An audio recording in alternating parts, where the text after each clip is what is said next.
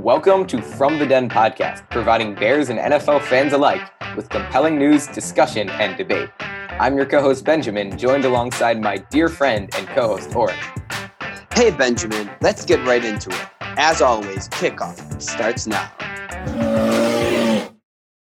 Oh, what's that, you ask? How did Oren and I do in our week 2 predictions? Well, we both went 15-1, baby. Great start to the season. Oh, I'm so hyped. I've been getting so many dubs lately just in my fantasy football team. That thing is 2-0. The Chicago Bears are 2-0, and we'll get into that. Plus, my predictions went 15-1. I was 1 yard away from being 16-0 with my picks since I had the Patriots beating the Seahawks. So if you're interested in hearing how the Bears what we think will happen with the Bears, if you're interested in hearing our review of week 2 and our predictions for week 3, because they're going to be the best predictions out there, welcome to episode 25 of From the Den podcast. Wow, we are a fourth of the way to 100. That's actually kind of downgrading it. But man, if you can't tell, I've got a lot of energy right now. It's been a good past few weeks, and we're just going to jump right into this with a review of week 2. Like I said, after that, predictions for week 3, then on to the Bears review and predictions.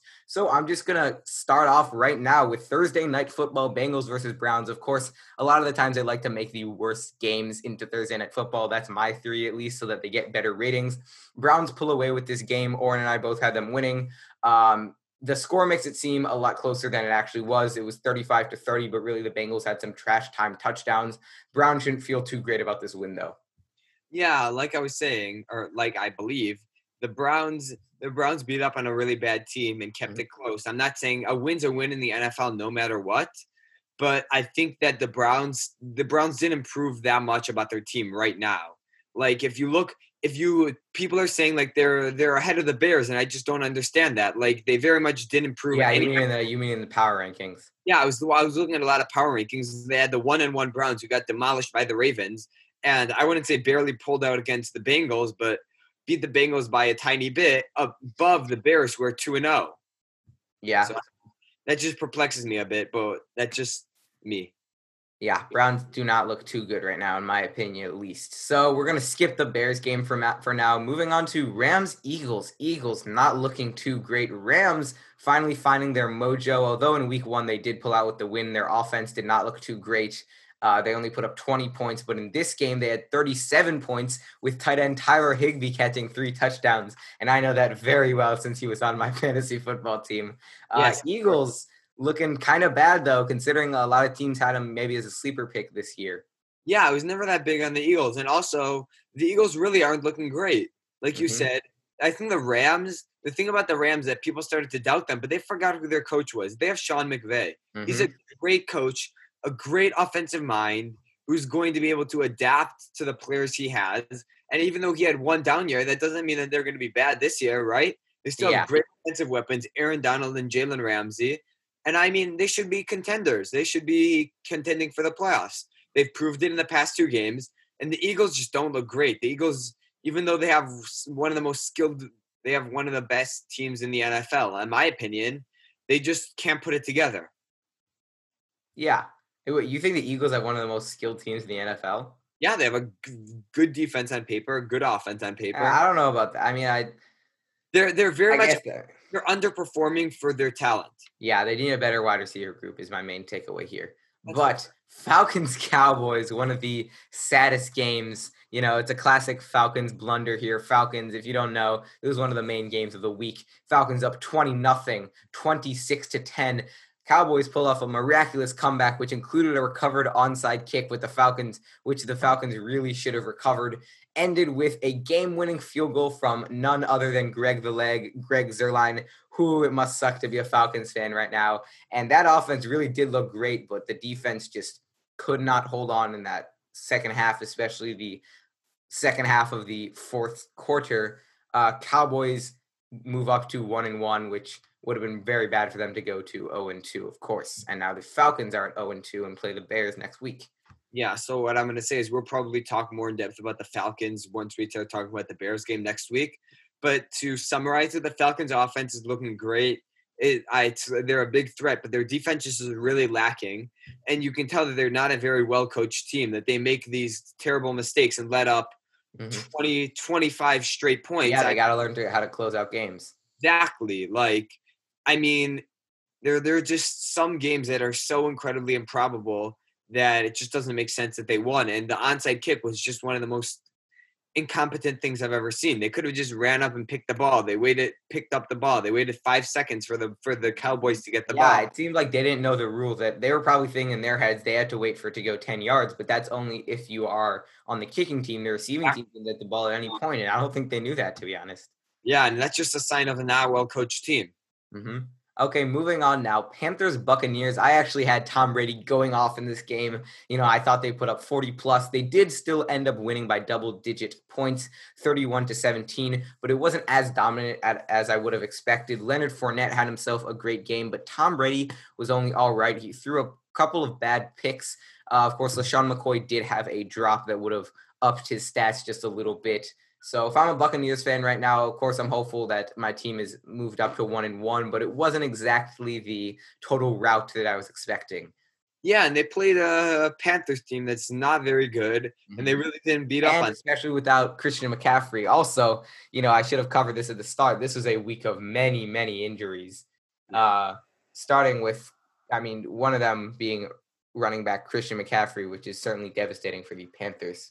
Yeah, and we'll get into even more severe injuries. Mm-hmm. So it's unfortunate that we have to, but what can we do? But still, the Buccaneers, they didn't really prove anyone. This was a great opportunity for them to prove that they're a real contending team, and they really didn't pounce on that opportunity.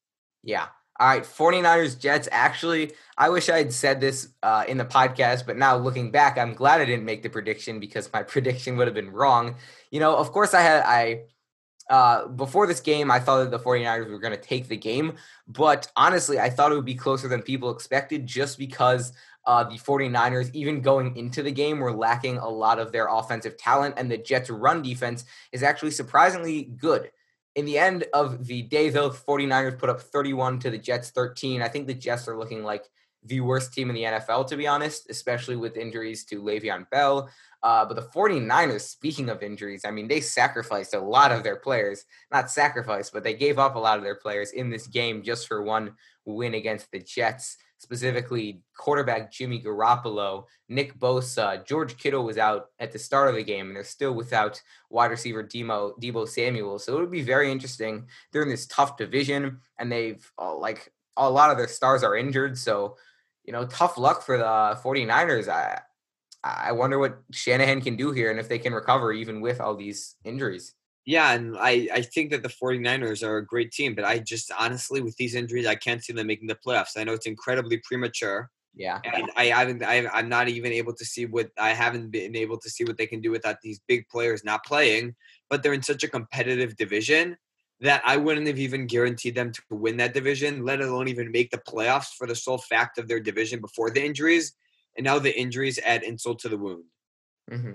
All right, moving on now to Broncos Steelers. Another devastating injury. Quarterback Drew Lock. Oren, do you know around how long he'll be out for?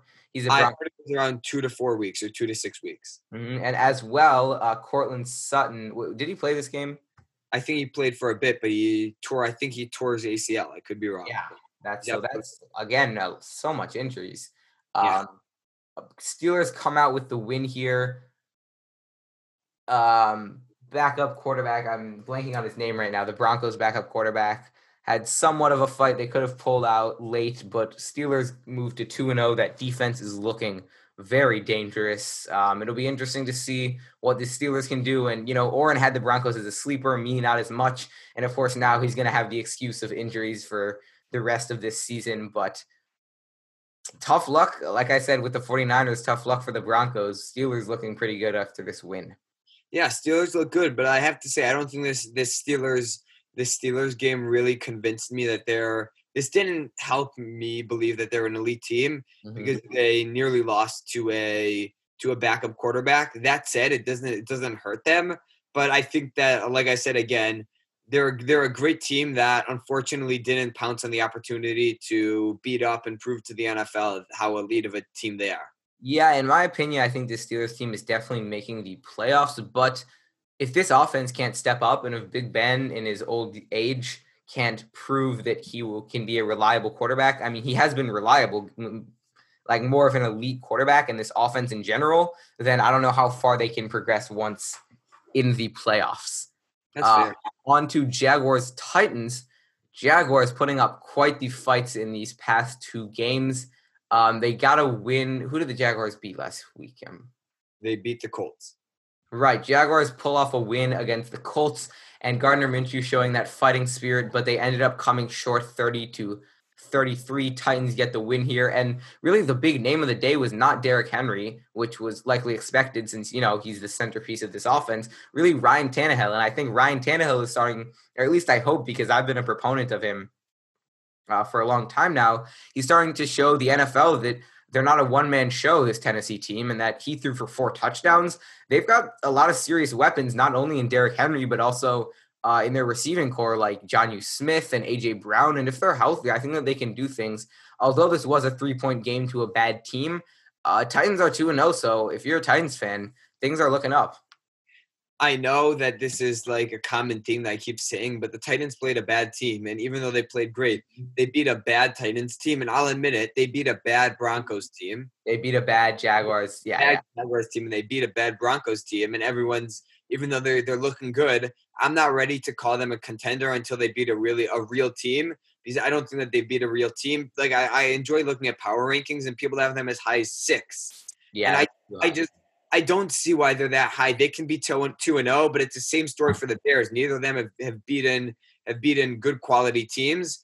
And actually, the Bears have a bigger point differential than the Titans. The Titans have a 5-point differential. The Bears have an 8, which is actually something interesting. So before you say that the Bears haven't played anyone good and you can't judge them yet, don't do the same for the Titans either. Yeah, it's a double standard is what you're trying to say here, I believe. So you can take over here. So going to Packers-Lions, the Lions were actually down by 3 at halftime. Their Lions were winning 14-3 at the end of the first quarter, and it all collapsed. I mean, the Packers are looking really good. Aaron Rodgers is really stepping up, and I don't want to say that, they're doing so well because they're playing bad teams, but they're genuinely playing incredibly good football. Their offense is looking great.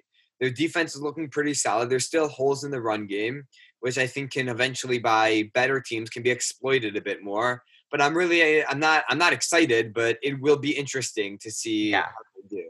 I would be more excited if the Packers go 5-11. Of course, as a Bears fan. I've got to be honest, looking back, myself included, a lot of analysts, myself included, like I said, had the Packers having a significant decline this season. They were 13-3 last season, and I don't think that they'll be able to repeat that production this year. But when you look at it, the Packers didn't lose anyone significant. Of course, they did have a bad draft and some bad moves, but that doesn't mean that they really lost anyone per se on their team. So I don't see why, now looking back and seeing how successful they've been in these first 2 weeks, it makes me wonder, like, why did I even pick them to do badly in the first place? And I think that the Packers are in the position that they want right now, where they're kind of proving the NFL wrong, saying, why did you sleep on us? We were a great team last year, and we're going to repeat that production, or at least come close to that production again this year. I'll get into that more in my week 3 predictions. But for now, this Packers offense is looking incredible. Aaron Jones had 4 touchdowns this game, looking great, putting up a lot of numbers, and the defense is good enough to support this offense. Yeah. All right. So going on to Bills-Dolphins, the Bills won by 3, 31-28. And I mean, even though this Bills offense is looking great, I mean, they impressed me week 1, week 2, they really didn't impress me that much. I mean, either they're a mixed bag, or I really don't know with them. I can't wait to see what's going to happen when they play a good team. They play the Rams next week, I'm pretty sure, which is going to be an incredible matchup. Yeah, you mean week 3? I think in week 3, and I think that the Bills-Rams game this week in week 3 is going to show a lot about each team. I really want the Bills to be successful. Mm-hmm. But, I mean, they played great week 1. Week 2, they didn't play well. They won by 3 against a very, very bad Dolphins team. Mm-hmm. So, I mean, we'll see. Yeah. Well, first of all, I think the score is a little deceiving because the Dolphins did have a touchdown late. But still, first things first, just all my respect goes to Josh Allen. He's leading the NFL in passing yards after these first 2 weeks. And I got to be honest, if you look at my AFC predictions, from a few weeks ago, I was doubting Josh Allen's accuracy, but I think for now he's proved me wrong, and he's really turning into actual threat and leading this team to 2-0. But with that said, like we've been saying a lot with these teams, the Bills have played two bad teams in the Dolphins and Jets. So I will be very interested to see how they perform in week 3 against this Rams team that is looking solid. All right, so on to the Colts-Vikings game, and this is a game I'm excited to talk about. Oh, yeah. The Vikings are looking very bad. Mm-hmm. All right, Kirk Cousins is looking terrible. 11 completions, 28 attempts, 113 yards, 3 interceptions, 0 touchdowns. I mean, he looks like he can't really do anything. If you look at the Packers-Vikings game, you can say, oh, Kirk Cousins had a good game. But when you really look at it, he played well in the fourth quarter. Trubisky played well last year against the Saints, but that was in the fourth quarter. I mean, he played well in garbage time. Kirk Cousins had bad starts to seasons before. That's why the only reason I'm not going to say Kirk Cousins is going to have a terrible year, because if you look at his stats last year, people were already writing Kirk Cousins off, and he proved himself. But, I mean, they're 0-2. They got, I would say, demolished by I would say, average Colts team. Mm-hmm. And they, again, got demolished by a very good Packers team. So, I mean, we'll have to see what happens with them against the Titans this week, which I think will be a very intriguing matchup. But they're really not looking like a very promising team. And the problem with their team is that they have rookies and they have veterans. And by the time their rookies develop, I don't know that they're... I mean, I'm not going to get into you with this, but I don't understand what you say. By the time the rookies develop, then their veterans are going to be too old. But that doesn't make sense to me, because they can just draft more players. It's not like once their veterans leave, they're never going to have any other good players on their team. That's what the draft is. It's also going to take time for them to get players of the same caliber as the players that they have now. I'm saying there's a lot that can happen, especially. I mean, I don't know how much I trust their management, but they can make moves. There's a lot that can happen.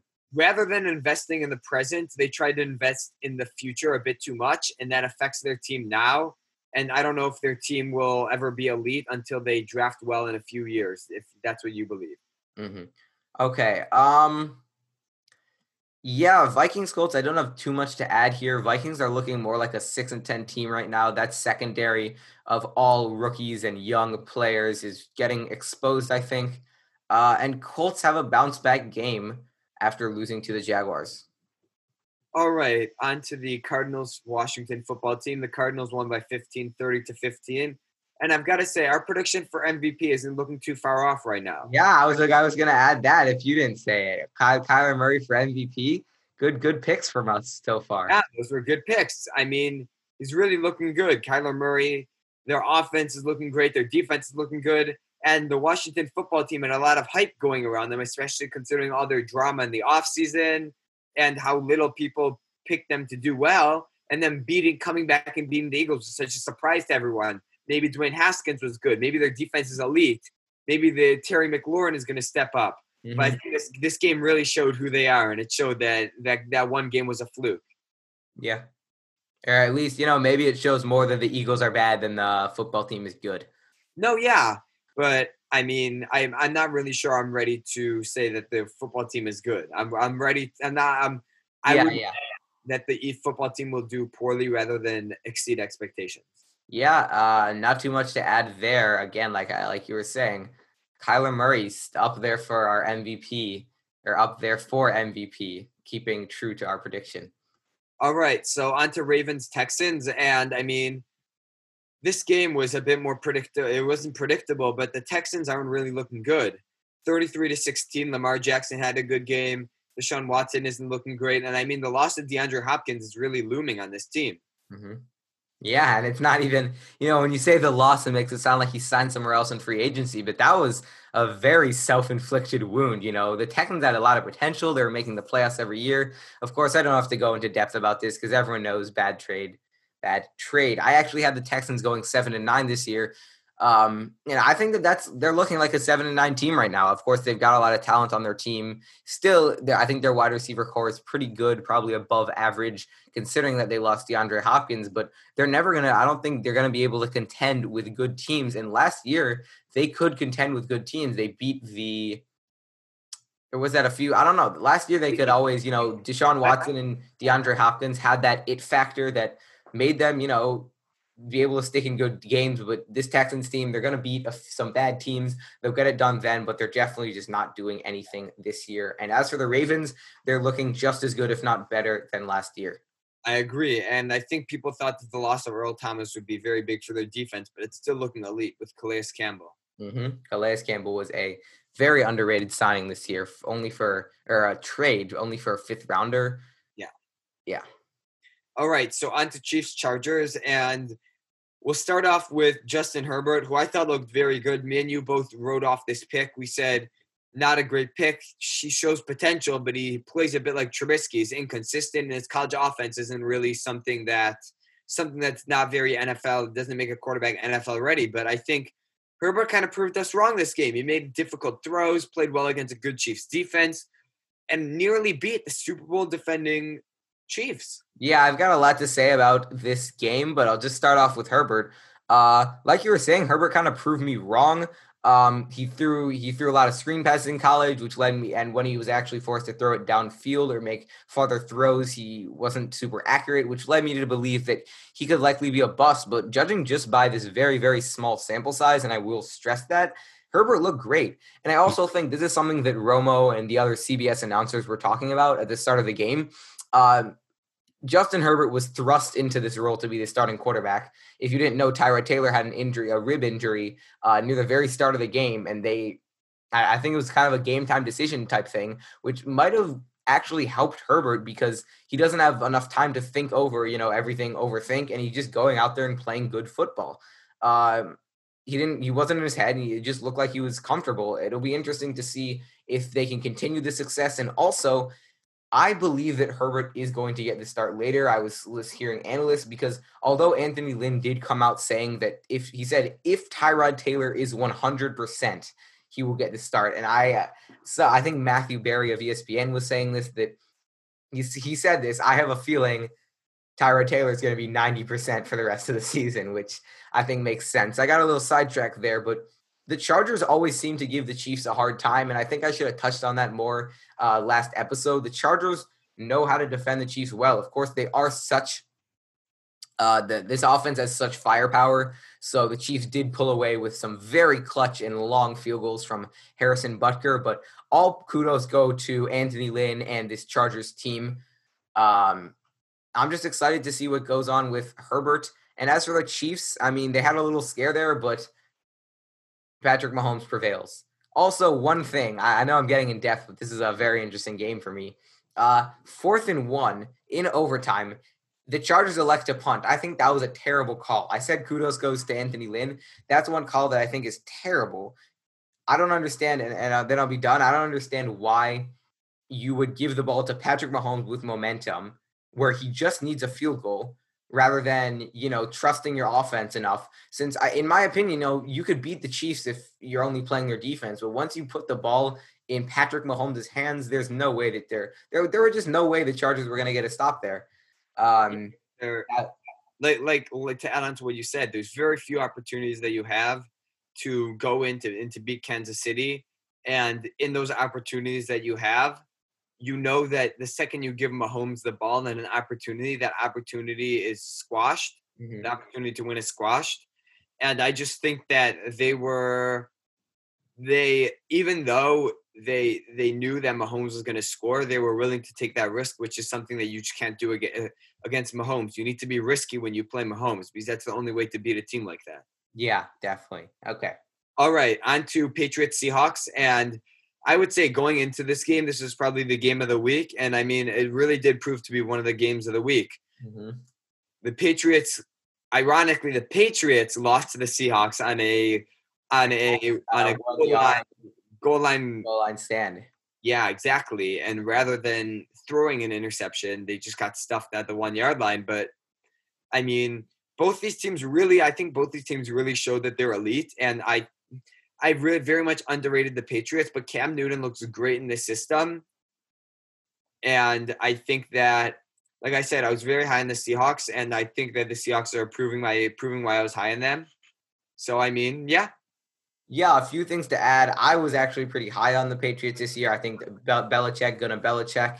Cam Newton is still very talented, and I thought the Patriots would utilize him well. And so far, that seems to be the case. One issue that we were actually discussing is that when this Patriots team has to play from being down, it limits them a little bit more because Cam Newton is a runner. And, especially also on that goal line play, I'm sure that the Seahawks knew that that Cam Newton was gonna run the ball. He's probably, I would say, he's their number one running back. Yeah.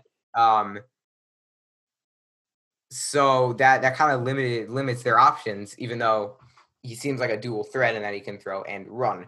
As for the Seahawks, they're playing great football and they're finally letting Russ cook, which is the whole Twitter trend. If you don't know, #LetRussCook, which means instead of I saw a video that they're throwing on first and second down a lot more, and that statistically leads to more yards, but of course it only works for teams with good enough quarterbacks to be able to move the ball downfield, such as the Chiefs, and that would work with Russell Wilson. So I think that Russell Wilson is also going to be a high MVP candidate for this year. I think he gets his first MVP vote. That's a little bold prediction I've got. After 2 weeks, even if he doesn't win, I mean, he's just looking phenomenal, and it seems like that this Seattle scheme has changed more to let Russell Wilson do what Russell Wilson does best, which is just let him call the plays, let him throw downfield. And this, let me tell you, this Seattle team is going to be exciting this year. Agreed. All right. So on to the last game of the week. Benjamin, you can say it. You predicted the upset of the week. This is my proudest call. I mean, this is one of my best predictions ever. Let me tell you, I was riding. To be honest, I don't want to refer to my AFC predictions that much when we were doing the record predictions because I think that I was kind of shying away. But now when we're doing the game predictions, I can do my honest thoughts. I had the Raiders being a sleeper team, and I just had this gut feeling that the Raiders would be able to pull off that win. The Raiders are a team that doesn't beat themselves up too much. I believe that they were the lowest in 2019. They were the lowest in penalties, or at least near the bottom of the pack, which is good. And this Saints team, and I was hearing something after, which made me have even less confidence in the Saints, that Drew Brees was interviewed and he was saying over the offseason he was trying to focus on getting the most out of what he has left, which kind of implies, he's not at 100% and he's not what he was. He's old. And I think that showed up, especially since to the injury of Michael Thomas, and I probably wouldn't have picked the Raiders to win had Michael Thomas been in. That's a totally different game. Drew Brees is not looking like his former self, and he had one terrible pass in specific which ended up being intercepted. Anyway, I'm just super happy Raiders get the win here, 34-24. I was telling all my friends that I picked the Raiders to win as a bold prediction, just to let them know. And when the Saints were up 10 at the start, I was getting some like, hey, why did you do that? That was such a dumb pick. And I was saying, I'll explain myself if they lose, but for now, I'm just going to trust the Raiders, and trusting the Raiders worked. They got the win, which is awesome. One more thing, I know I've been rambling a lot, but these last three games, especially the Chiefs, Seahawks, and Saints, are very exciting games. Michael Thomas, when the Saints were up 10-0, he tweeted something like, "Oh, this game is probably going to get ugly fast." And then the Raiders actually come out and win it. He ended up deleting that tweet shortly after. But Michael Thomas is such a talker. I don't know. Yeah, I have to say, first game ever, Las Vegas. They win. I mean, the Raiders have been moving around cities for the past few decades, but maybe this one sticks. Who knows? All right, so on to week 3 predictions. Oh, yeah. And I'm going to start off with Dolphins-Jaguars. And I have the Jaguars winning this game. Mm-hmm. I don't think it's that bold anymore. But, Jesus, Gardner Minshew is good. Mm-hmm. People underrate Gardner Minshew. The Jaguars have a terrible roster. So do the Dolphins. And I think the fact that the Jaguars were able to contend with the Titans and to beat the Colts really shows that they'll be able to come out and win this game on Thursday Night Football on a primetime game against the Dolphins. And the Jaguars will really show. I'm not going to say that they're playoff contenders, but they really show that they're not the worst team in the NFL. Yeah, they definitely are not the worst team in the NFL. Maybe one of the worst teams is actually the Dolphins. Of course, again, this backs up my theory. They like to have the two worst, maybe the worst game on Thursday Night Football, so it gets better ratings. I don't know how good this game will be, but at least when it's two bad teams playing each other, it might end up being close. But anyway, I've got the Jaguars winning this as well for basically the reasons you were saying. It's Gardner Minshew. It's Minshew magic. I'm all in on the bandwagon. I'm just loving this kid that he's coming out and trying to prove everyone wrong. I love the mentality. I'm excited to see what the Jaguars do here. Jaguars get the win here. All right, so going on to 49ers Giants, I have the 49ers barely pulling through in this game. Barely. I think that the 49ers there's going to be an upset, and I think that the 49ers are barely going to win. The only reason why I'm not huge on the Giants is because their offensive line is very poor, and even though they did sign Devontae Freeman today, I still don't think that their defense is we saw them firsthand. I don't think that they have an elite defense. Their offensive line is really struggling, and with no real running back, they can't really do much. So I have the 49ers winning, but by very little. Yeah, 49ers Giants, two of the most injury-riddled teams in the NFL. Of course, 49ers, I listed off all those players who are injured just a bit ago. And as for the Giants, well, they only have one major injury, which is Saquon Barkley. He really is, all of their team. This will be an interesting game. I agree with you. I think it was close. When we get to the Bears game, I kind of commend the Giants. They had a nice fighting spirit. They were able to come back even when Saquon Barkley was injured. So I do think it'll be close. But again, I'm leaning towards the 49ers here. I'm going to pick the 49ers to win this one because I believe that they're better coached. They're more disciplined. They still made the Super Bowl last year, even though I know a lot of their roster's injured. And I think that defense, even without Nick Bosa, can come away with some good turnovers against, Daniel Jones looked good in the second half, but he's still a turnover-prone quarterback, and that Giants offensive line is not great. So in the end, I think the Giants will have some costly mistakes, which will allow the 49ers to take the win. All right, so going on to Browns Washington football team, I have the Browns winning this game, but I'm not sure that it'll be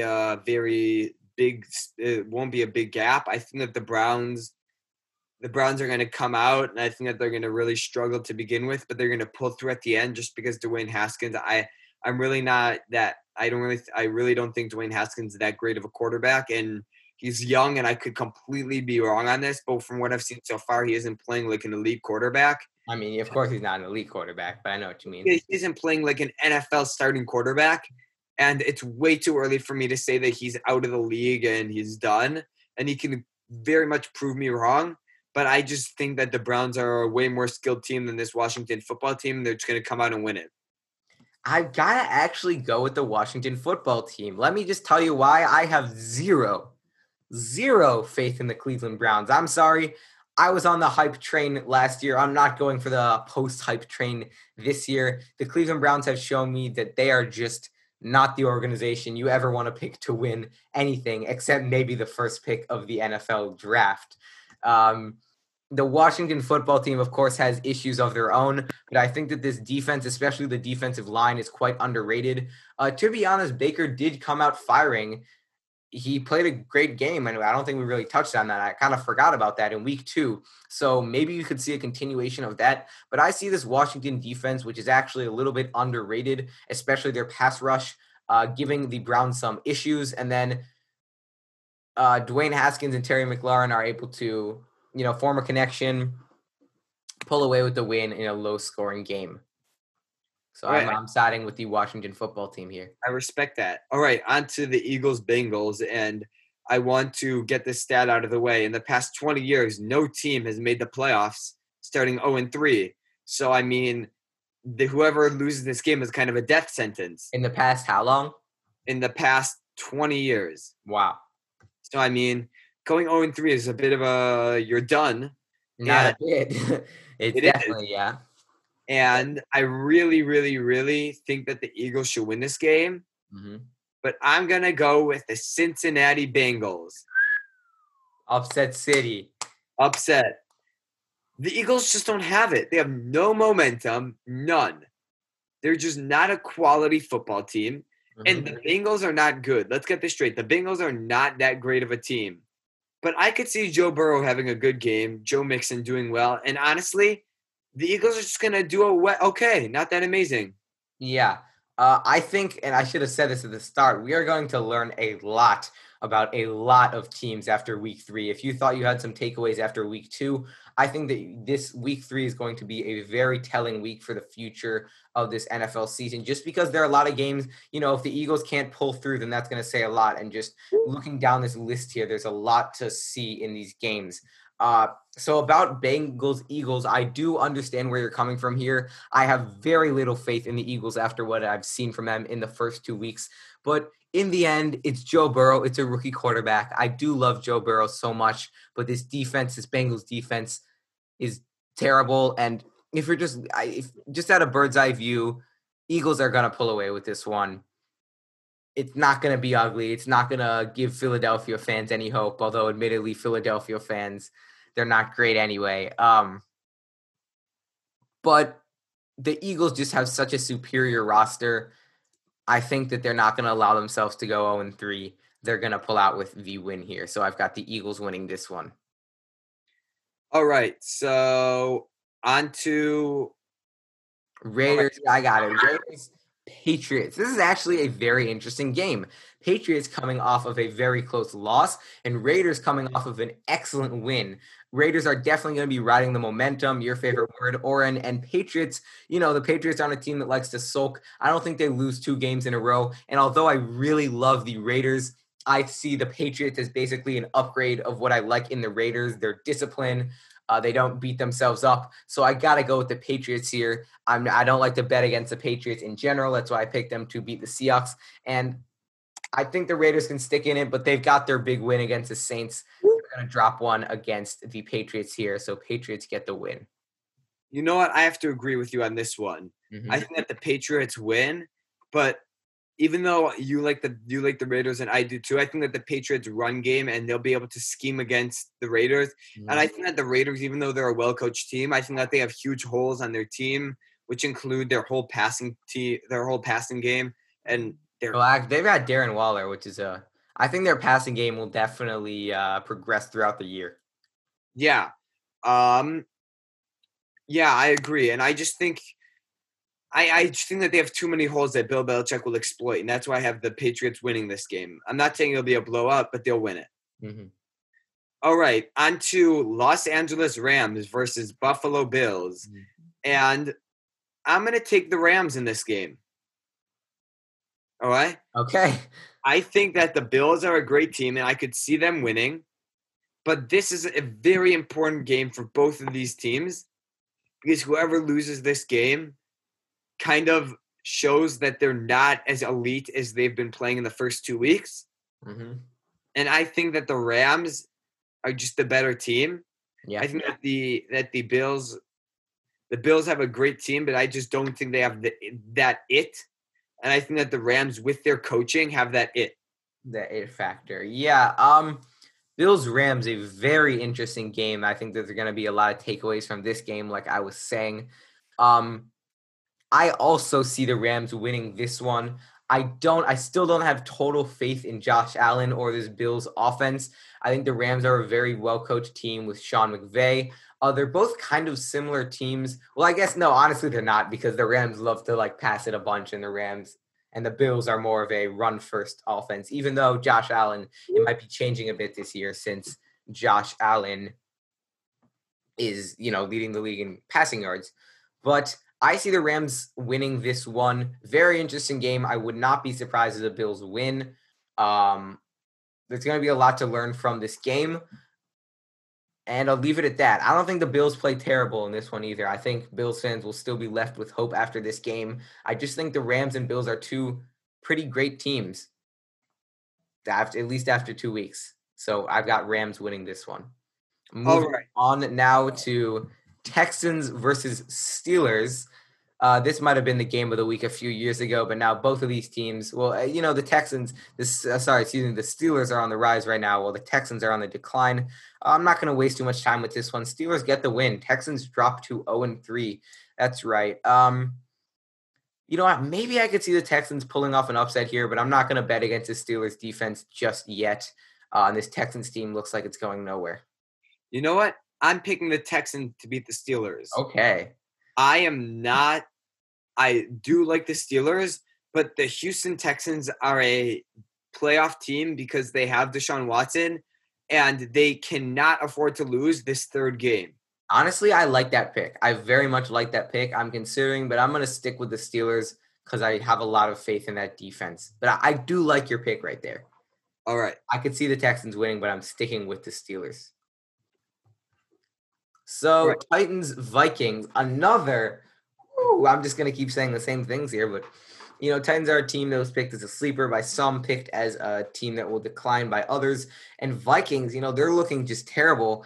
I don't even know if I can bet on the Vikings just yet. Honestly, I want to hear your pick first so I can base it on that.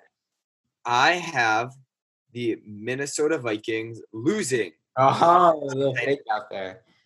The Tennessee Titans have a great run game and a good pass game. They will be able to exploit the Vikings' huge holes, and the Vikings have not really been able to slow down the run. Jonathan Taylor played very well.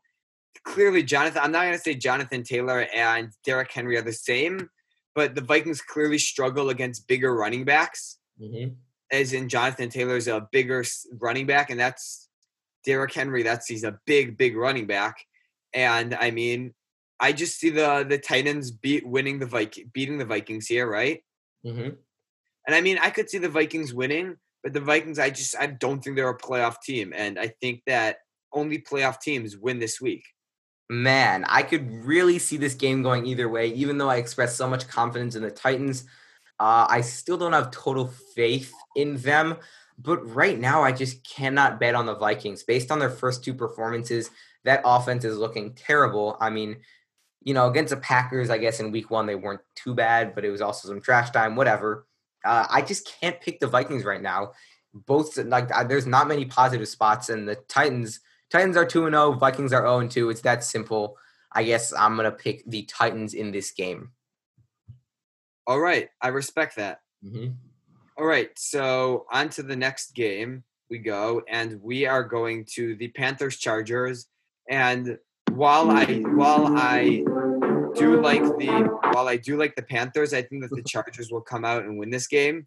Mm-hmm. I think that, like you said, Justin Herbert, Tyrod Taylor is going to be 90%. Yeah. And I think that Justin Herbert comes out and wins his first game. I'm on the Justin Herbert train. Christian McCaffrey isn't playing. They have no offensive identity, and their defense is very bad. Yeah, I agree with that. And I was thinking about this. Do you think it's just because when people think about the Panthers, they think, oh, this team is led by Christian McCaffrey, but it's not like they've never been a successful team when Christian McCaffrey has been on their team. I don't believe, especially not in the past 2 years. So do you think that that's just because they didn't have MVP caliber Cam Newton on their team? Or do you really think that Christian McCaffrey isn't such a big factor? You understand what I'm asking there? Kind of. I'm saying, if you think about the Panthers, you think, wow, Christian McCaffrey is the only reason that they're good at all. But it's not like that they've even been good when they've had Christian McCaffrey. So that's it's because I'm not going to say running backs are so replaceable. But they're expendable. But yeah, I understand what you mean. And I'm not going to spend too long on this. But that's just one thing that would trip me up. But I got to pick the Chargers here. Neither of these teams look amazing. But Chargers are very exciting with Justin Herbert. I think, honestly, he has a little bit worse of a game because, now I think he'll be in his head a little bit. And honestly, that could affect him negatively. And also, Chargers overperform against the Chiefs. They might underperform a bit here. But I'm not going to pick the Panthers, this bad defense, or this young defense at least, and without Christian McCaffrey, unfortunately. So I got to go with the Chargers to win this game. All right. I'm going to be bold on the next week, and I have the Jets beating the Colts. No. Okay, you know what, whatever. Give me your pick. The Jets may not be a great team, but they have Sam Darnold, who possesses a lot of potential. Mm-hmm. And I think that the Colts are an overrated team. Wow, he goes from having the Colts as a sleeper to an overrated team after 2 weeks. I mean, honestly, I don't think anyone's hyping up the Colts after they're 1-1 and lost to the Jaguars. I think that the Jets can come out and win this game. And I'm not saying that they're an elite team, because what I've been saying is only playoff teams win this week. Mm-hmm. What I'm saying is that I think this could be a surprise game, and I could see this going any way, and I could see the Colts dominating the Jets. but I think that the Jets come out and win this game.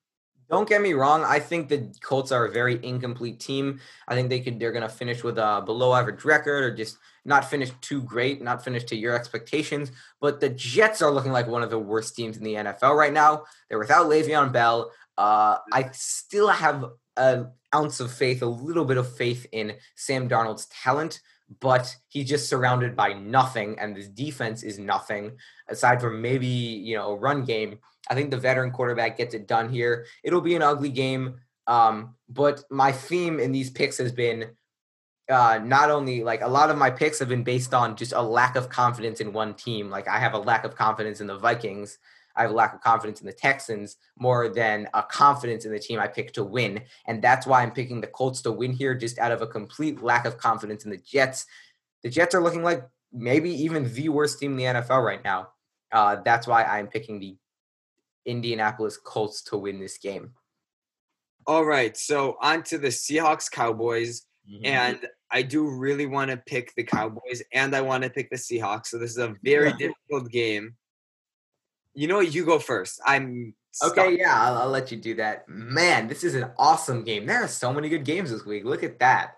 This will be an exciting week. I wish I had Red Zone. But anyway, Cowboys-Seahawks. Cowboys are a team who just came off an awesome win, an awesome comeback against the Falcons. Or if you're a Falcons fan, I don't know if the adjective would be awesome there. But Seahawks, on the other hand, are also looking great, just beating the Patriots, and both these teams have beat the Falcons, which is funny. I can't bet against the Seahawks, I think. It'll be an awesome game. I've been using awesome a lot. I'm expecting a high-scoring game in the 30s, going back and forth till the last minute. Team with the ball, I think who gets the ball at the 2-minute warning is going to be the team who pulls out with the win here. But I got to go with the Seahawks to win this game. I mean, they're letting Russ cook, like I said. And again, Dak, this Cowboys team, especially if you're looking at the first half of the Falcons game and against the Rams, they definitely have had their share of mistakes. So I'm not ready to pick them to beat this Seahawks team that has really looked not unstoppable, but that has really looked just a lot more solid and proven to start this season. I'm not ready to bet against the Seahawks, and especially not with this Cowboys team that has all the talent in the world, but hasn't been able to fully put it together except maybe in that second half of the fourth quarter, if that makes sense. Yeah. I think that I'm going to pick the Seahawks in this one as well. While the Cowboys do possess a lot of potential and they have a great roster, the Seahawks have proven that their roster is great. And, I just can't go against the Seahawks on this one.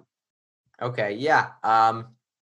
Moving on now, Lions-Cardinals. Last year, Lions-Cardinals ended in a tie in Lions fashion, I guess. I don't know. Anything that happens with the Lions is in Lions fashion. But I'm picking the Cardinals to win this one. Lions 0-2, total loss of confidence there, even though they have stuck in some games. I'm sure the second half of that Packers game totally deflated their confidence. I think Matt Stafford could throw, some trash time touchdowns, but they're not a team who's going to beat Kyler Murray. Kyler Murray is going to expose them. Give the Cardinals the win here. I like it. I'm going to pick the Cardinals, but just for Lions fashion, the Lions will be up by like 700 at halftime and will lose by on a game losing drive. Well, what a bold prediction. Down by 700 at half. Up by 700 at halftime. No, of course. Yeah, I understand that. They could come out to. Of course, but the Lions always come out strong, and they can never like a lion. Yeah. All right. On to Buccaneers-Broncos. I have the Buccaneers winning this game. The Broncos are just have so many injuries. They have starting a backup quarterback, a rookie, two rookie wide receivers, some offensive linemen. They don't have Von Miller. I think AJ Bouye's hurt. Mm-hmm. All the players you would say, oh, this is why the team could be good, are all injured. Yeah, this is such a shame. I'm speaking way too soon. Anything is possible here for this Broncos team, but such a loss of a season if you're looking at it. They had so much talent. Even though I didn't have them going as far as Oren did, I still acknowledge their talent, but they've lost Drew Lock, Courtland Sutton, Von Miller. There's no way I see that all these backups are going to be able to beat such a just talented, roster-wise alone, Buccaneers team. Buccaneers get their second win of the season here. Yeah. Moving right. on to Packers Saints. This is a very interesting game from a lot of aspects. Do the Packers prove that they are just as good as they were last season or close to that, going 3-0? Or do the Saints have a great bounce back win? First of all, do the Saints have Michael Thomas? I think the Saints have Michael Thomas. You think Michael Thomas will be ready for week 3? Honestly, that's a gut feeling, and also my gut is leaning towards the Packers losing. So anything to help the Packers lose is what my gut's telling me. But I think that I'm looking up the injury report right here. Michael Thomas is out 2 to 4 weeks, but honestly, I really wouldn't be surprised. He wasn't considered. I don't think he was out till like Friday, and he was doubtful. So I think that really goes to show that in this important game for the Saints, who just lost, they need Michael Thomas. Mm-hmm. And I wouldn't be surprised if they play him. Yeah, that makes sense. Okay, here's my pick. I was thinking about it. But like I mentioned some stuff about the Packers and the Saints in my week 2 predictions. And just going back to that, when I'm looking at this Packers team right now, they have all the momentum. And they're looking just as good as they did last year. It's kind of showing the NFL, why did you doubt us this season? You know, we still were 13-3, even if you think they were a little bit worse than that. They've got all of the offensive momentum, and this defense is looking pretty stout as well. But another thing that kind of set me over the edge here, I have no doubt that the Packers are going to be able to put up plenty of points against the Saints defense. But something that kind of set me over the edge to pick the Packers to win this game, Drew Brees, like I was saying, he's not looking like his true self. He's old. He made some bad throws in the Raiders game. This game will definitely be very telling as to if that's just a one-game fluke. And I can definitely see this well-coached Sean Payton team being able to bounce back. But for now, I'm picking the Packers to beat the Saints on Sunday Night Football. Aaron Rodgers showing the world that he is still Aaron Rodgers, and Drew Brees kind of showing the world he might not just be Drew Brees anymore. So I would way rather have picked this game Sunday night right before, because injuries matter, because I don't even know if Adams is going to play. That is true. But I've been looking into injury reports for Adams. I believe he's going to play because there were reports that Adams actually wanted to be back in the game by the second half of the Lions game, but they just didn't want to keep him in because they were winning and there was no reason to make it But win. what I looked at it, and people have said that, but I also looked at, I think someone said that a report said that that Devontae Adams' injury isn't as clean and as perfect as it looks. Like, I'm not saying that I would bet that he plays, but if Mike Thomas plays and Devontae Adams plays, then it's a completely different game than if Mike Thomas doesn't play and Adams does, or Adams doesn't and Thomas does. Whatever ends up happening, it's a completely different game. But I'm going to pick based on what I know right now, and I have to pick the Packers. The Packers are looking really good. Wow, I was thinking you're going to pick the Saints, and then I'd be excited. But now we both picked the Packers. I kind of wish you picked the Saints, but that's fine. I just think that even though the Saints are a great team, the Packers have the hot hand right now. They're really riding momentum. Mm-hmm. And I'm not saying I wouldn't be surprised if the Saints won because they need this win. Yeah. But I am saying right now I would bet on the Packers winning. Yeah, I'm not totally 100% confident in my pick for the Packers, to be honest. Like you're saying, I wouldn't be surprised if the Saints won. And maybe it's just my inner Bears fan, but I made it sound like I was all ready to jump on that Packers success bandwagon, or at least just believe that they were going to be good. But I still have my fair share of doubts since they did play pretty bad secondaries, or just defense in general in these first 2 games. Wow. Sorry, I'm moving on now. Chiefs Ravens. I forgot. I looked at this at the start of the episode, but wow, capping off Monday Night Football, Chiefs Ravens. What a game. This reminds me of the Rams Chiefs 2 years ago. Where of course. 50 points. I have that feeling. Was there Chiefs Ravens last year? I think so. No. I'm trying to remember. I have a feeling that we're both going to pick the same team, unless you shock me. I'm going to go with the Chiefs here. I just got to go with Patrick Mahomes. Of course, we've got the 2 former MVPs Super Bowl MVP, 2019 Super Bowl MVP Patrick Mahomes, and 2019 just overall NFL MVP Lamar Jackson. So this will be a phenomenal matchup, a great game. But I got to go with the Chiefs on this one. Just because this is a Super Bowl team, they're more of a complete team, and the Chiefs' offense is just completely electric. For now, I think that the Chiefs, although these might even be the two best teams in the NFL, the Chiefs are still a slightly better team, and I'm not ready to bet against Mahomes and company. Benjamin, give me some Lamar Jackson. Oh, that excites me. Ravens. This is going to be a great game, but I honestly think that I was looking right now, and I was saying I think the Ravens are going to win, but what pushed me over the edge, they're playing at home. I know that doesn't sound like a big deal, and I don't think it really is, but this is such a close game that the small little details like that affect the outcome of the game so greatly, right? The Chiefs are a great team, and so are the Ravens, but the Ravens have utterly dominated against the Browns and the Texans, while the Chiefs, even though I would say they dominated against the Texans, they really underperformed not at home against the Chargers. And I mean, I think it's the Ravens' time. The Ravens have a better defense, and I would say that even though the Chiefs' offense on paper may be better, I think that Lamar Jackson's able to lead this offense because they have an amazing offensive line. And I think that the Ravens will win in an incredibly high-scoring game. Yeah, so excited. No defense. No defense. Honestly, the Ravens defense might so I'm not surprised, but they still have a great defense. So wow, this episode is getting pretty long, and we're moving on to the second half here, so we might have to rush through the Bears review a little bit. I think I'm just going to give my rundown of my thoughts on the Giants game. I'll ramble a little bit. You can respond or just give your thoughts. We'll have a little bit of a discussion. Sounds great. Go on to the Falcons. Yeah, you know the drill.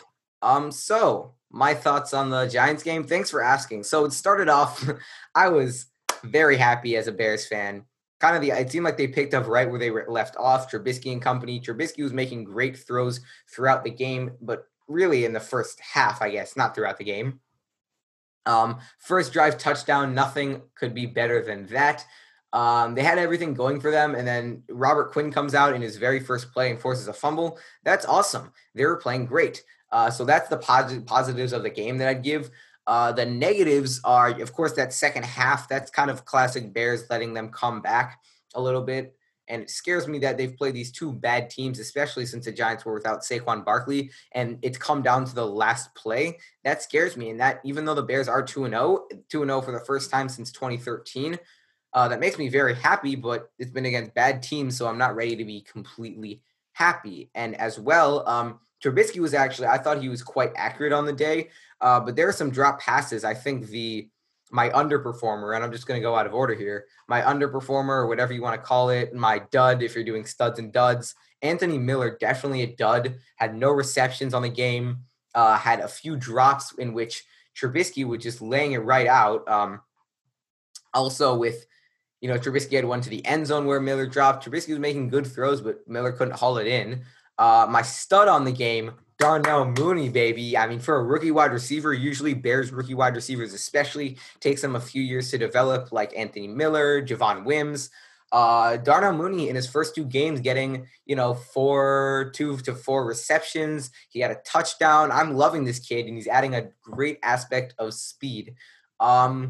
This defense played all right, but they were allowing, especially in the second half when the Giants were going on a run, they were allowing them to move downfield, and I'd like to see more utter dominance, especially when they're playing that much of a bad team. Run game, David Montgomery had a pretty good game. I think that's it. All right. So I'm going to be the optimist, and I'm going to say throughout two games, there have been spurts on every single aspect that have shown improvement. Every aspect of this team, I think, has shown improvement in one way or another compared to last year. And in a way, you could say that this team has shown more potential than the 2018 team. But now you can also look at the negatives, right? Well, it's been in spurts, right? Mm-hmm. All these positive things have been in spurts, not as consistent as you want it to be, right? Mm-hmm. Trubisky looks great for one half. The other half doesn't look great. Yeah, right? It's terrible. Like, if I had a Twitter, I was thinking of tweeting this out, As a Bears fan, I would die happy if Trubisky plays one full game of good football, because it's always, you're ready to count him off, and then he comes back in the second half. You're ready to proclaim that he's the greatest quarterback in against the Giants, and then he falters, and the Bears team puts up 0 points in the second half, which I didn't even touch on. Yeah, I'm just being optimistic. The Bears show a lot of potential, and I think that the Bears are going to be able to work off of that. I mean, people said after the Lions game, the Bears won't be able to start off. If the Bears start off the way that they did again, that they ended off the Lions, that'll be great. And they did. And in Bears fashion, they ended up giving up the game. And I'm not trying to make excuses, but this is something that I think you might find interesting, but I read it somewhere and I thought it's incredibly interesting. I like listening to what Matt Nagy has to say. And he said that football now is so much about momentum more than ever. I know I use the word momentum so much, but teams have no energy from the fans, right? They create their own energy. Yeah. So when a team like the Bears, let's take the Lions game. The Lions had all the energy, right? And they kind of took their foot off the pedal, right? Yeah. The Bears got the energy, a bit of energy, a bit more. And then the Bears almost, when you look back at it in hindsight, the Bears won the game halfway through the fourth quarter because they had the momentum, right? I don't really know what you mean by that. I'm trying to say is that momentum now is changed. And the Lions had no momentum, right? The Bears had all the momentum because the Lions can't get momentum from their fans. It's all about them sitting down with their heads down while the Bears are cheering, going crazy, right? The Bears started off the game with all the momentum, right? Are you talking about the Lions or Giants? Because you were saying Lions. The Lions to begin with. Now go to the Giants game. Mm-hmm. The Bears started off with all the momentum, right? Mm-hmm. They were winning 17 nothing, right? I think it was 17 nothing at half. And they had all the momentum. They took their foot off the gas and let the Giants get a bit of momentum. I was listening to the Bears game, and something that wasn't noticed very much is the reporter said that the Giants sideline was ecstatic in the second half. It was going crazy. Yeah. All the energy while the Bears are kind of sitting there with no energy, right? Mm-hmm. I think now more than ever, teams need to be aggressive, and teams cannot take their foot off the gas. They need to contain their momentum, because that's going to happen a lot more now than it did before. Because I think that the Bears would have won that game by a lot more if they were fans, because they would have gotten the energy. They wouldn't have needed to produce it themselves. That makes sense, actually. I think that the Bears would have won that game so much they would have fed off the fans and exactly. That's why there's home field advantage. The fans are so important. They give you so much energy, and that's why I think that the Bears have been so up and down. Now, as the season gets on, every team's going to become better at containing energy, right? Mm-hmm. Now, do I think that the Bears are successful because of their high energy or non-successful because how sometimes they don't have energy? I don't know. I don't know which one I'm leaning towards, which is a positive or a negative. Mm-hmm. But I will say this. The Bears show a lot of potential, and I really believe that they can harness it because their run game is looking great. Trubisky, both his interceptions, one of them was not his fault in the slightest, and the other one to Allen Robinson, no one else was open. He threw it to Robinson, and it might not have been an amazing pass, but that was Robinson's fault. He should have jumped in front of the I think the second one was honestly less of a bad throw because Robinson got to catch that ball. It was placed in a part where, maybe you think you should throw it more, but honestly, that's a gimme, not a gimme, but that's, maybe a 60-40 ball. 90% of the time Robinson comes down with that either inbounds or out of bounds. And that was also an excellent, excellent play. I don't know the Giants player's name, but that was an excellent play. He was he wasn't even seeing where the ball was. He was facing Robinson, was able to rip the ball from Robinson's hands in midair and come down with it. I mean, that's just exceptional. I got to give props to this Giants team. Like I was saying, they came out and fought even without Saquon. And, I could put the blame on the Bears. But I like you were saying, the Giants had all the momentum. So I think this Giants team could now it's, of course, it's devastating that they're without Saquon. But I think that they can make something out of nothing. And even if their record doesn't show it, I think that they've got some potential just because of the culture going on there. They're playing to win, and Daniel Jones actually looked very good, especially in that second half. Anyone who's watching this, I recommend you go back and watch Joe Judge's press conference, his original press conference. He came in and was very clear about what he wanted. He wanted a hard-nosed football team that was coached well, right? Mm-hmm. And I think that that's what the Giants can be. I think that the Giants could be a hard-nosed football team that can come and can do stuff like what they did against the Bears. Mhm. I'm going to go like position by position. If you look, quarterback shows a lot of potential. Running back, Montgomery, playing great. Wide receiver, you know what you're getting from Robinson. And not only Montgomery, I think Tariq Cohen's been the most productive that he's been. Patterson More looks productive, and Patterson looks great. There was only one play where I thought, but of course, it was his first time. He ran out of bounds rather than going. Yeah, straight. he was a little bit too dancy on that one play in particular. But aside from that, and this is first year being a true running back, so that's to be expected. I'm loving what the Bears are doing with Patterson. Aside from that, You look at their receivers, you know what you're getting from Robinson. Miller shows potential, and even though he had a bad game, that was Miller. not a great game. He was a very bad game, but Miller shows huge potential, and Yes. he proved it against the Lions. Mooney, we love. The tight end group is clearly an improvement, no matter if they get the stats or not. You can tell that Matt Nagy even said this. He said, I'm so happy with the tight end group because even though they're not getting the stats, the amount that they're affecting the run game is great. Has Cole Kmet had a reception yet? Yeah, he got one reception. Mhm. And you look at the offensive line, greatly improved. Look at outside linebackers. Robert Quinn and Khalil Mack both look improved. Defensive line, that's the only position that I'm a bit concerned about. That and I would say Danny Trevathan. The defensive line, even though it's looking great rushing the passer, they can't really defend the run as well as the Bears are used to. But Roquan Smith shows a lot of potential. Danny Trevathan, they took Trevathan out of a lot of plays, which concerns me. Kyle Fuller has a 0 passer rating allowed. Let's get this straight, okay? Now let's go to Jalen Johnson. I just want to get some stats out of there. Jalen Johnson has the second most pass breakups through week 2 out of any rookie. That's since ever. I don't like that stat. That's cherry picking to me, especially out of any rookie. Jalen Johnson is allowed a 60 passer rating. Has I think the 4th most pass breakups in the NFL at the current moment. He has one of the best. That's way more impressive than second most of any rookie. Who's ever. Oh, well, you should. Oh, okay, but still, I don't know. I like the 4th most right now. I like that. The recording stats. He's showing huge amount of potential. Very excited with him. Eddie Jackson. I don't want to get into a debate. I think that the call could have went either way in his touchdown, but he was going for the ball. I must say, I was originally saying, oh, that's clear PI. I think that's a good call. But then Oren sent me an article earlier today that kind of explained it well. Actually, Leonard Floyd had a pick 6, which was prompted by Kyle Fuller making a nearly identical or very similar play on the ball that what Eddie Jackson did.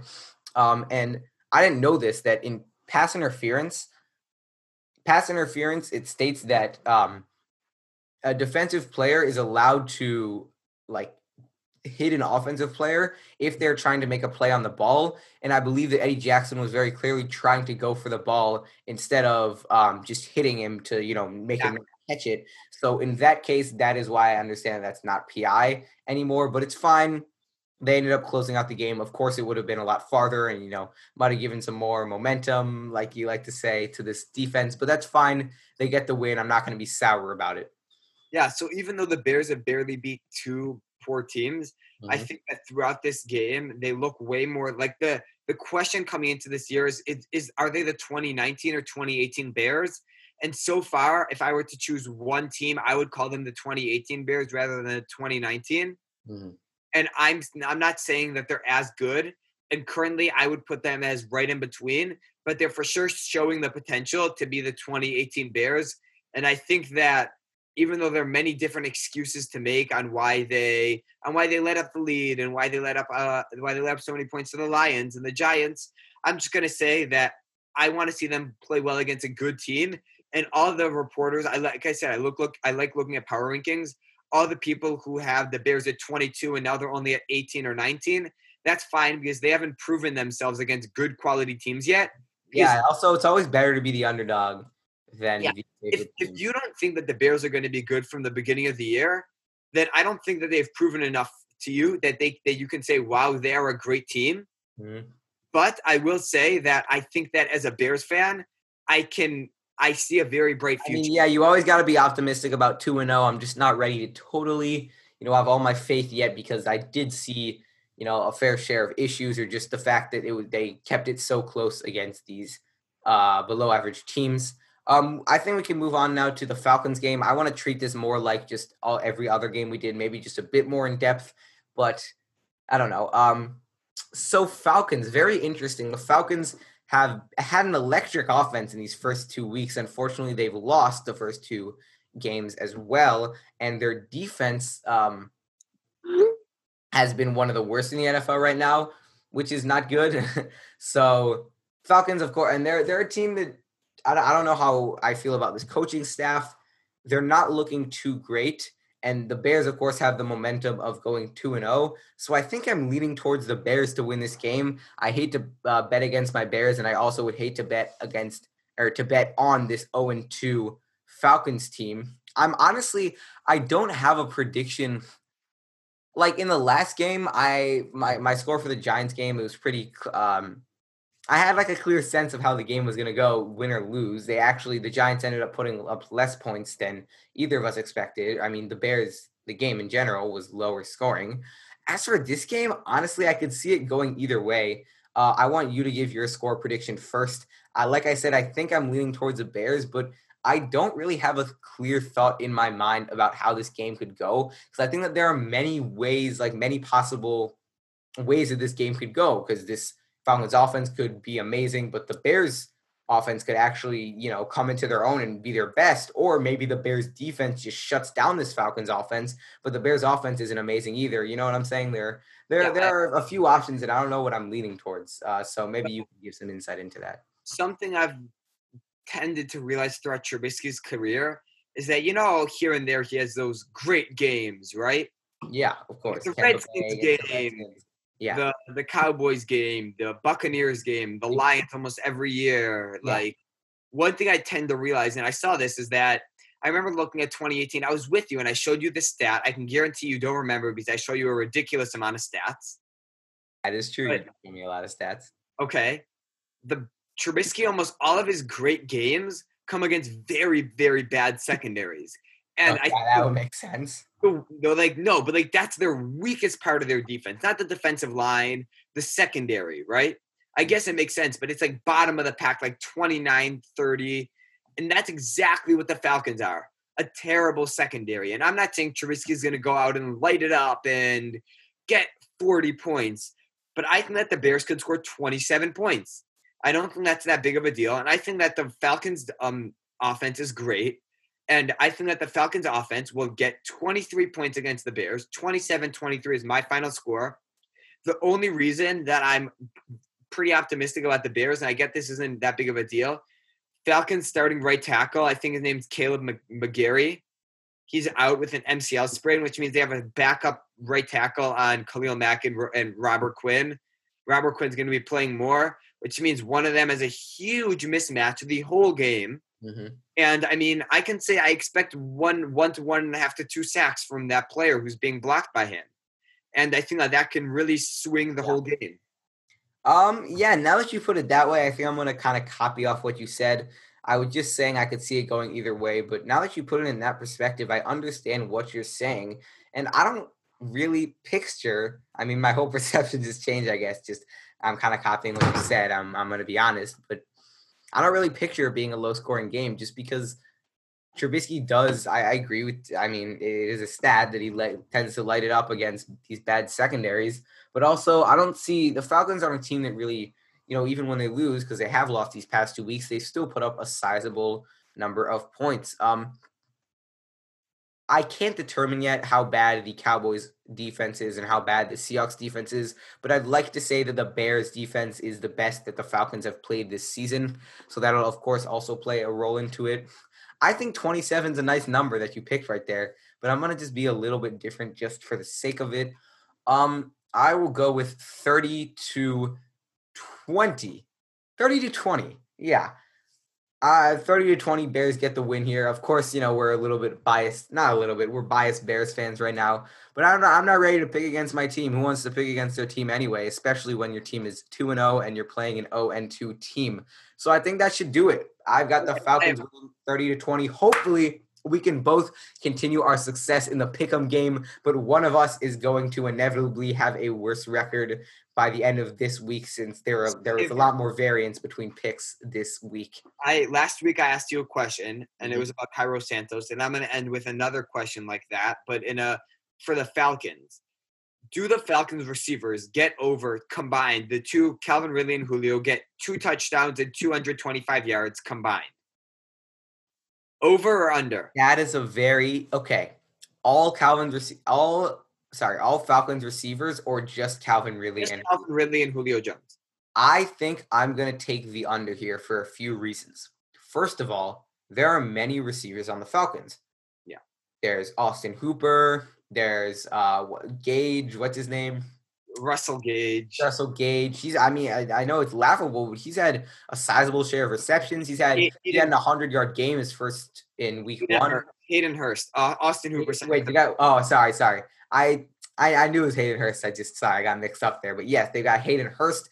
So there's a lot of mouths to feed. Also with the touchdowns, Calvin Ridley's a touchdown machine, but Julio Jones is not known to get touchdowns. And I think also Julio Jones lately, especially, he's been getting kind of locked down, because that's always the story with him. The Falcons offense can have success with Julio not doing well, just because defenses love to double and triple team Julio, and that opens it up for guys like Calvin Ridley. But I don't expect Calvin Ridley to have, 200 yards and 2 touchdowns on his own. I think it could be likely that Julio Jones gets 75 or less yards on this game, and 0 touchdowns, just because, teams tend to double team Julio anyway. And I trust this Bears defense, and I don't see, Calvin Ridley's on my fantasy team, so I'd love for him to get 150 and 2 touchdowns. And the Bears win. The Bears win, but I don't know if I'd expect that. So I'm going to take the under on your proposal there. What about you? All I'm going to say is quickly, I love Kyle Fuller and Jalen Johnson, and I'm going to take the under as well. I think that Kyle Fuller is not going to shut down Julio, because Julio is superior than Kyle Fuller, but Kyle Fuller will be able to slow down Julio Jones. And Jalen Johnson, even though he's had all these great stats, he hasn't yet to play an elite receiver like Calvin. Yeah, Jalen Johnson was quoted about this. I mean, sorry to interrupt you there, but he was saying, and I think it makes sense, he is cocky, like Oren was showing me, but not cocky per se. He's got a little pep. He's got some swagger, and what he said made a lot of sense. If he comes out there and shuts down Calvin Ridley, who's honestly looked like the best wide receiver just statistically in these first 2 weeks. So if he's able to shut down a guy like Calvin Ridley, that'll definitely make headlines, and that'll definitely get his name out there to an NFL that really doesn't know that much about Jalen Johnson as of yet. Exactly. So it's a great opportunity for Jalen Johnson to get his name out. Yeah, and I like Jalen Johnson a lot, and it's a big game for him. But, we'll have to see. It's a big game for Jalen Johnson. But cornerbacks, typically, if you look at, cornerbacks right now, you can look at Sherman, Jalen Ramsey, all these big-name cornerbacks that are big mouths, and they're cocky, and that's a thing. You can look back at cornerbacks, Deion Sanders. You can look back at all these cornerbacks for a while. People say that cornerback is the most annoying, they're the most annoying position because they won't shut up. Yeah.